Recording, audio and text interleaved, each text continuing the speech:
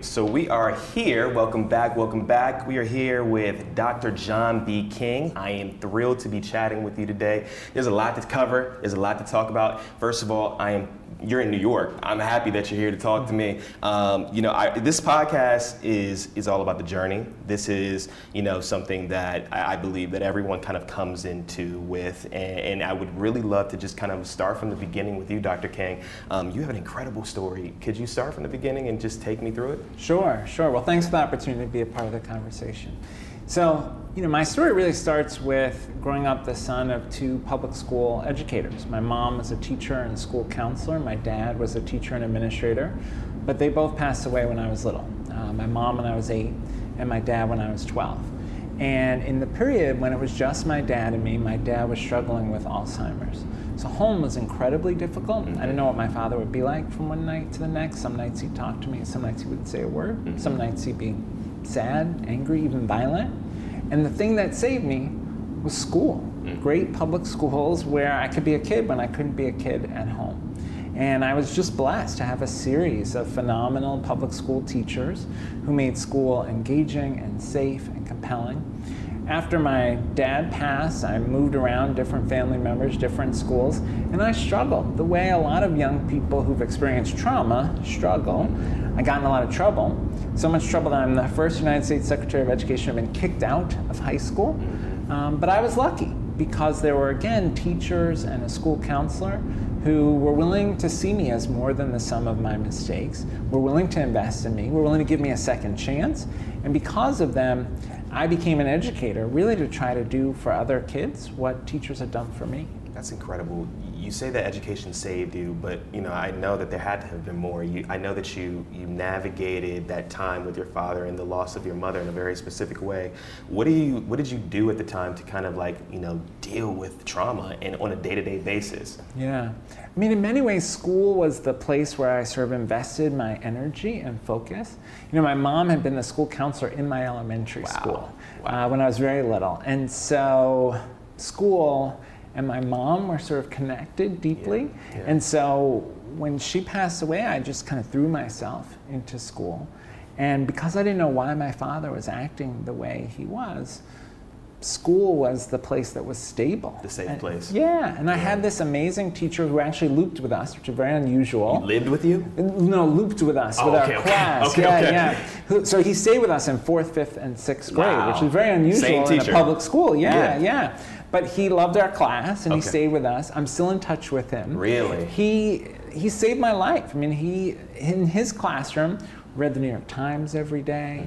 We did a production of A Midsummer Night's Dream, Shakespeare in elementary school. We did a production of Alice in Wonderland. I was the rose with big red felt petals sticking out of my head, right? And I remember those things so clearly because in his classroom I was focused on our school community and learning, and that helped me to survive at home. I remember one night my father woke me up 2 a.m, told me it was time to go to school. And I didn't know why, and I'm saying to him, it's not time to go to school. Exactly. And we ended up on the staircase in our house. I'm holding on to the banister. My father's pulling me on the stairs, and I'm saying to him, Daddy, it's not time to go to school. It's not time to go to school. And I had no idea why he was doing that. And so that's how kind of unstable and just crazy home was on a night-to-night basis. Yeah. And so school just took on this outsized role in my life. Wow. You mentioned that you are the first United States Secretary of Education to drop out. To be kicked out. Yeah. Can you talk a little bit about what was happening during that time? Yeah. I was very angry in high school. Had a lot to be angry for. Yeah. And didn't have a way to direct it. I was angry at adults, angry at the world. In some ways, although it's irrational, even angry at my parents, just feeling like, why did this happen to me? Yeah. And so my response to adult rules, adult authority, was really to rebel. And, when I got kicked out of high school, my life could have gone in a lot of directions. It would have been easy to say. How old were you? It was junior year of high school. So I was 16, 17. Yeah, 16. Yeah. Yeah. Yeah. And so, it would have been easy to say, here's a Black Puerto Rican kid, family in crisis, no respect for authority. What chance does he have? And just written me off. Right. And it took a lot for family members and educators to give me that second chance. Yeah. One of the things that was really powerful, my father's youngest brother actually took me in. He'd been a Tuskegee Airman, one of the first African-American pilots, in American history. And he, first of all, his house was very structured. unlike my experience since I've been 8, I've been basically on my own. 1, 2, 3, 4. Yes, exactly. He and his wife, dinner at the same time, make the bed, exactly. That was very helpful. Yeah. But he also, he'd gone to Tuskegee, Alabama to learn to be a pilot. He'd tell these stories of how they had to check their fuel tank to make sure that people hadn't put water in the fuel tank to try to show that Black people couldn't fly by crashing their plane. Wow. So he overcame this discrimination. When he came back from World War II, he wanted to be an accountant in New York, couldn't get a job as an accountant because of racism, so he became a firefighter. Wow. Right? And risked his life again for people, even though he wasn't getting treated with equality, and then went back into the military and was career Air Force. And so he had this very clear sense of one's responsibility to choose your life, even with all these things happening around you. And I remember the conversation we had where he said to me, look, neither you or I can do anything about the things that happened to you as a kid, but you have to decide the kind of man you want to be, the kind of life you want to have. And that's on you now. And that conversation, together with the teachers and counselors who gave me a second chance, really helped shape the trajectory of my life. That's, first of all, shout out to your uncle for his service, and then also what he did for you. Yes. It's so interesting because, the narrative around Black boys in education is always this thing around like they're failing, they're dropping out, they're violent, they're this. There's so many stereotypes around Black boys, especially adolescent Black boys. And I'm curious, when you hear these narratives, you must connect to it some way, because someone probably stereotyped you and probably gave up. Yes. What do you think was it, outside of all the community of support, that just kind of clicked and said, you know what, I got a second chance now, I'm turning this thing around? Yeah.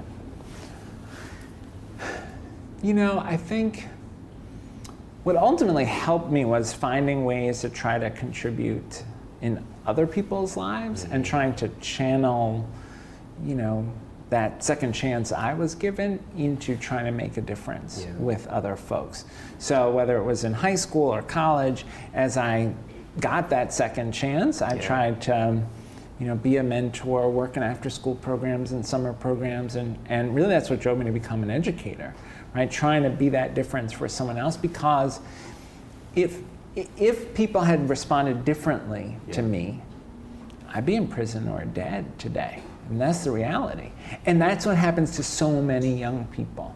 I testified in Maryland this year on legislation around the charging of young people as adults, right? Because in Maryland, we have many young people, they make a mistake, 15, 16, 17. They're charged as an adult in adult court, and that puts them on a path to a life of incarceration. And that's a choice we're making, to throw their lives away rather than to say, how can we intervene in this young person's life to help them get back on track? You mentioned Maryland. We have a lot to talk about with Maryland. But I just want to note that you went from a kid who got kicked out of high school to then going to Harvard, graduated from Harvard, then decided to go to Columbia and Yale at the same time, and get how many degrees did you get? Like 3, and it's incredible, while at the same time working a full-time job, climbing up the ranks, and doing it all in service. What was your North Star? Because someone would say there's something in the water with this guy, man. Like there's something. How is he doing all of this? How is he doing all of this? Well, two things. One, I have an amazing wife who has been an incredible partner to me. She was also a teacher. Melissa. Shout out to Melissa King. Yeah. That wouldn't be possible without Melissa. Let me be clear on that. But two, knowing how my life could have turned out and understanding that it was luck, truly. If I'd had a different teacher in 4th, 5th, 6th grade, I wouldn't be sitting here today. Really? And so that understanding that our systems aren't working, because it shouldn't be a matter of luck. There are some people who, have a story like mine, and what they take away is that, they pulled themselves up by their bootstraps. They're somehow superior. Yeah. I have the opposite view. Yeah.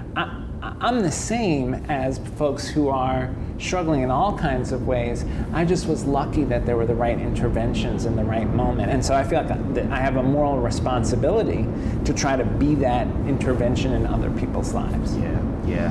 So take me through your career very quickly. Mm-hmm. What were the steps that you took? Because, obviously, being the first Afro-Latino Secretary of Education didn't just it didn't happen, right? We've already talked a lot about your journey. That's right. What was the career steps that you took? Because I know that there are going to be a lot of people who listen to you and hear you or watch you from this conversation, how do you do it? What was it to meet the moment of that opportunity? Yeah.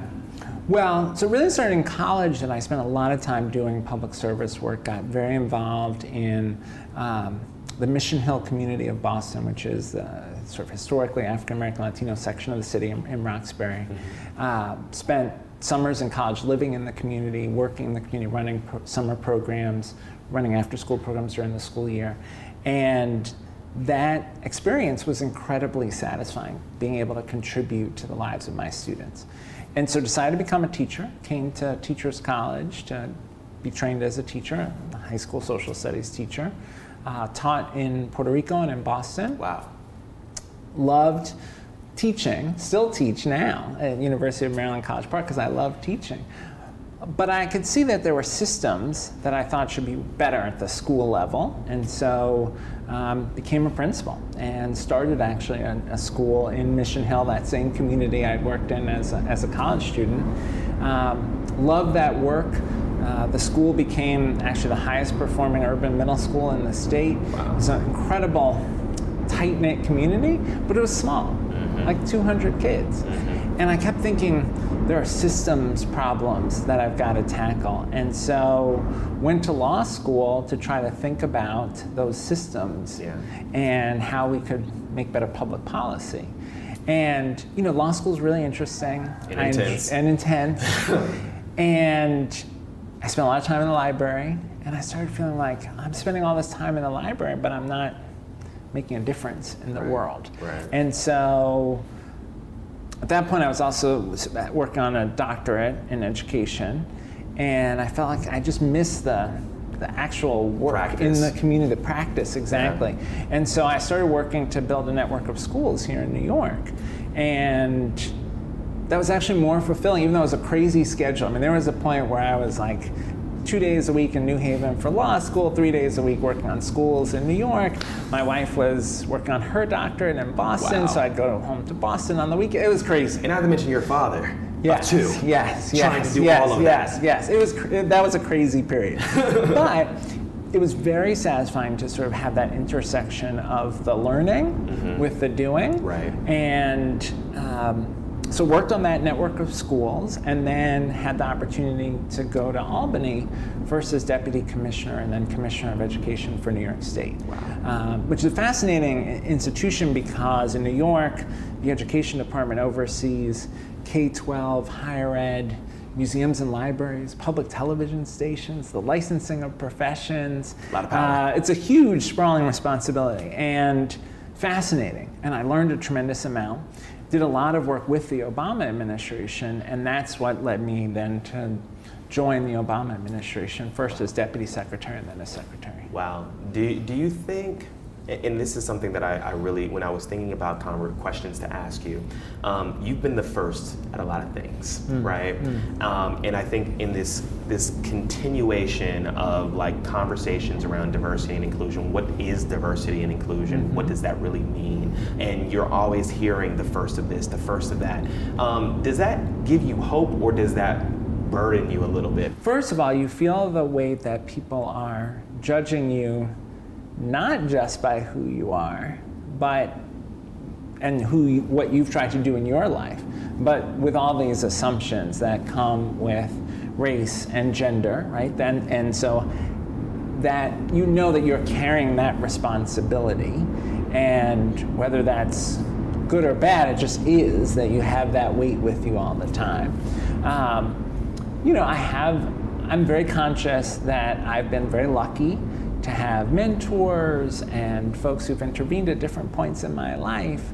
And when I walk in a room and I'm the only person of color in the room, the only man of color in the room, the only African American man, the only Latino man in the room, I say to myself, there's something broken about our systems that produce this, and like, how do we fix that? I think about there's this group of funders, education, philanthropy funders, and for years they would invite me to come speak at their sessions. And every time I'd walk in the room, and there was no diversity in the room. And finally I remember one year I just said, look, I don't think I can come back again if this room doesn't look different, right? Like, find somebody on your team, bring them into this room so that they're part of this conversation, so that they have the opportunity.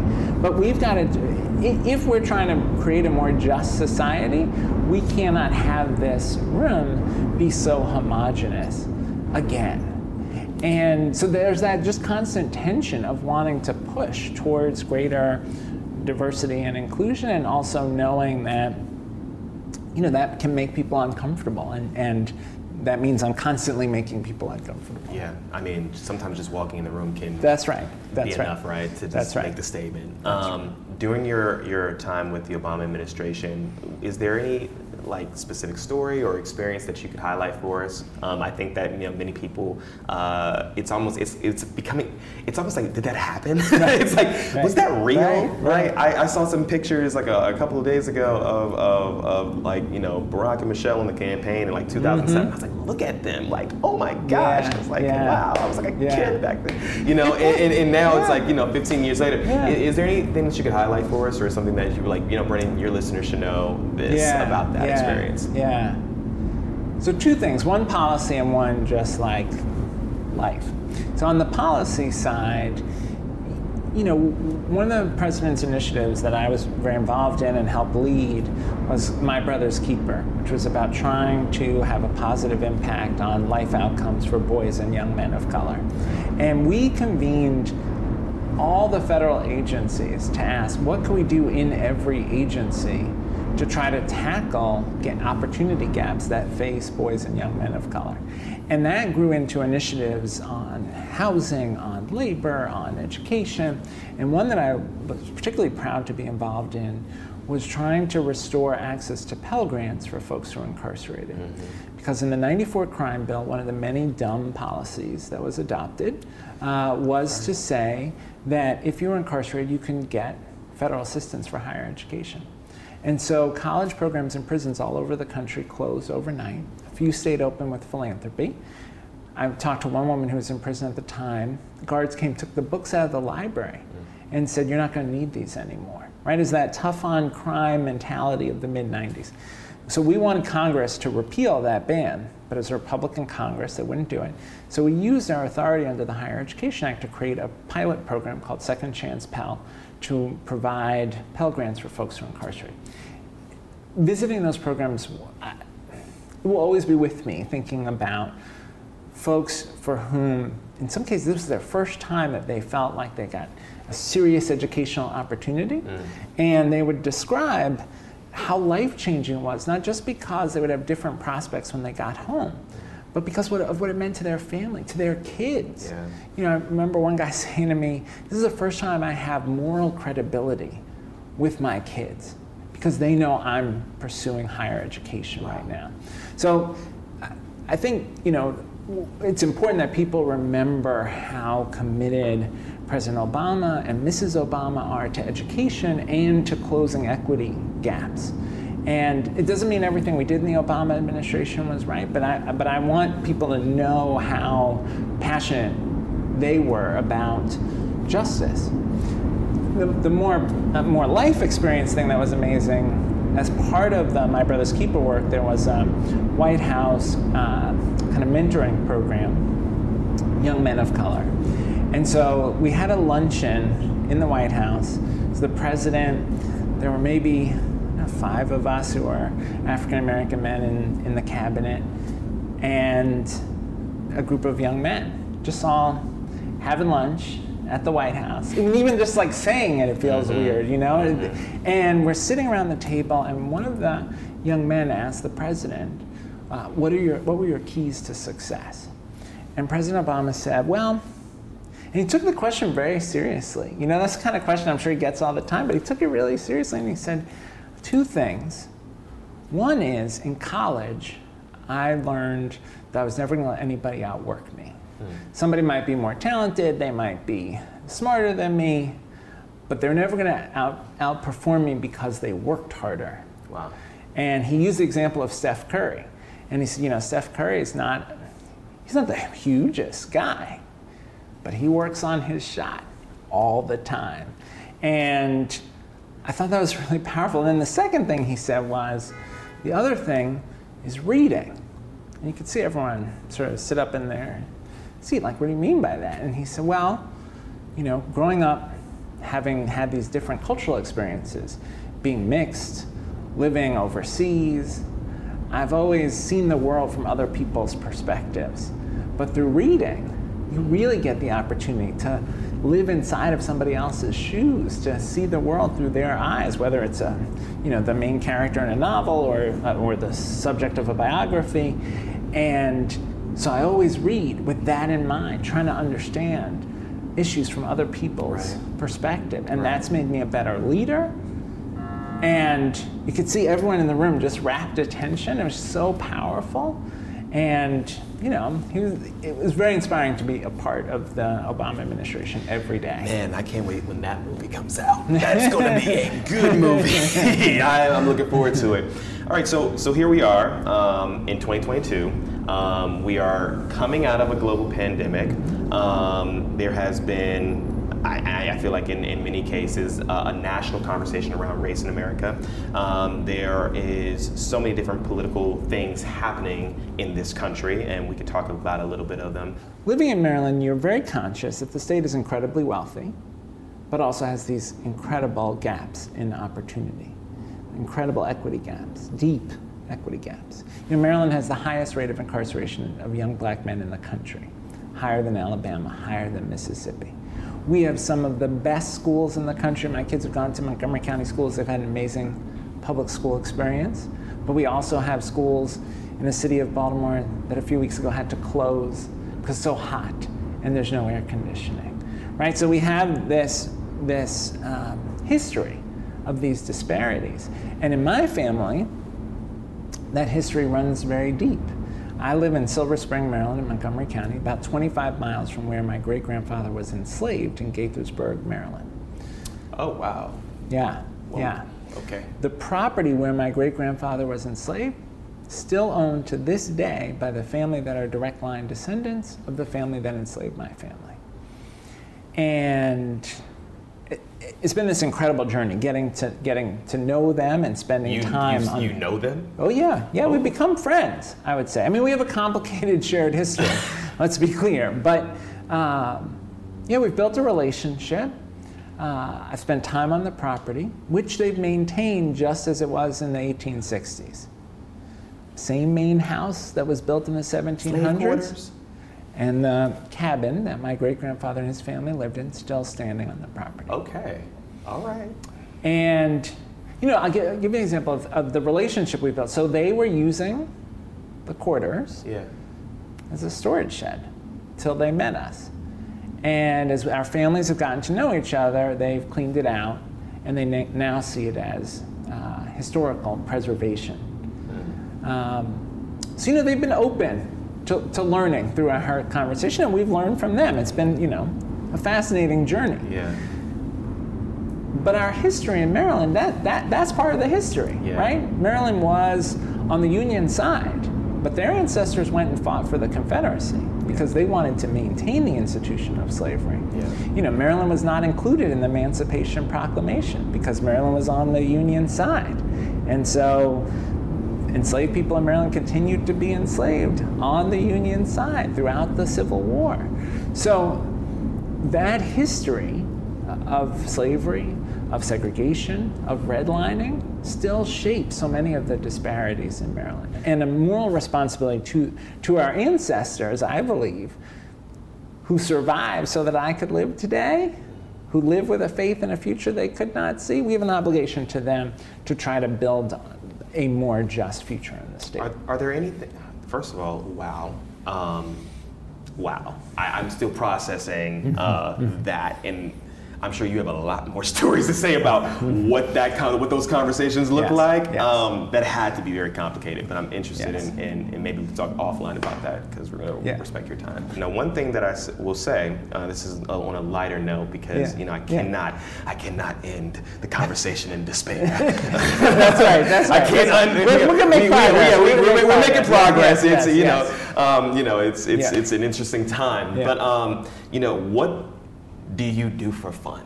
There is a lot of work that you do, clearly, but you gotta have fun, Dr. King. There has to be some. Do you listen to music, man? What do you do? You know what I mean? You're a father of 2 young girls. What do you do for fun, man? Yeah, I will say that the kids are just a tremendous source of joy. When I was, as my kids have been growing up, I've always, kind of been rooting on whatever they're doing. So when my older daughter was now in college, when she was younger and she played softball, I coached softball. That was like the joy of my day, to be on the field with her and her teammates. Then she got into theater. She's actually studying acting in college. And so every show, I'm there because I love celebrating. Exactly. You're that girl dad. Exactly. My younger daughter is into track and field. She actually, I gotta say, she came in 3rd in the state championships in high jump. Amazing. So rooting them on, and that is just such a tremendous source of joy. But the truth is, who's your favorite hip hop artist? Let's start there. Who's your favorite hip hop artist? Who's your favorite rapper? Let's start there. If you I would say the best. You came up in New York, man, in a golden era. I have to say the best hip hop album. Okay. Oh, album. And maybe best album ever. Okay. Lauryn Hill. Oh, Miseducation. Exactly. So I think we can all. Yeah, exactly. We're okay. Exactly. Okay. All right. We're good. We're good with that. Favorite TV show. Favorite TV show. Miseducation, education. I like that. The connection.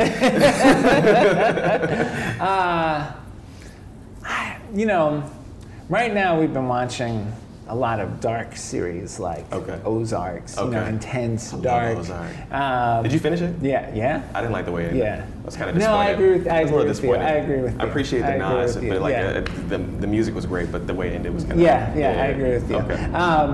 When I was growing up, I watched, all the sitcoms that were like the classics, like A Different World, right? That was my era of sitcoms. TV. Yeah. Solid TV era. Yeah. So as we close, appreciate that. Thank you for engaging with me. Because some people don't want to engage. They're like, really, Brennan, you want to talk about albums? Like, you want to talk about art? But yeah, man, like a person's musical taste. A person's musical taste is important.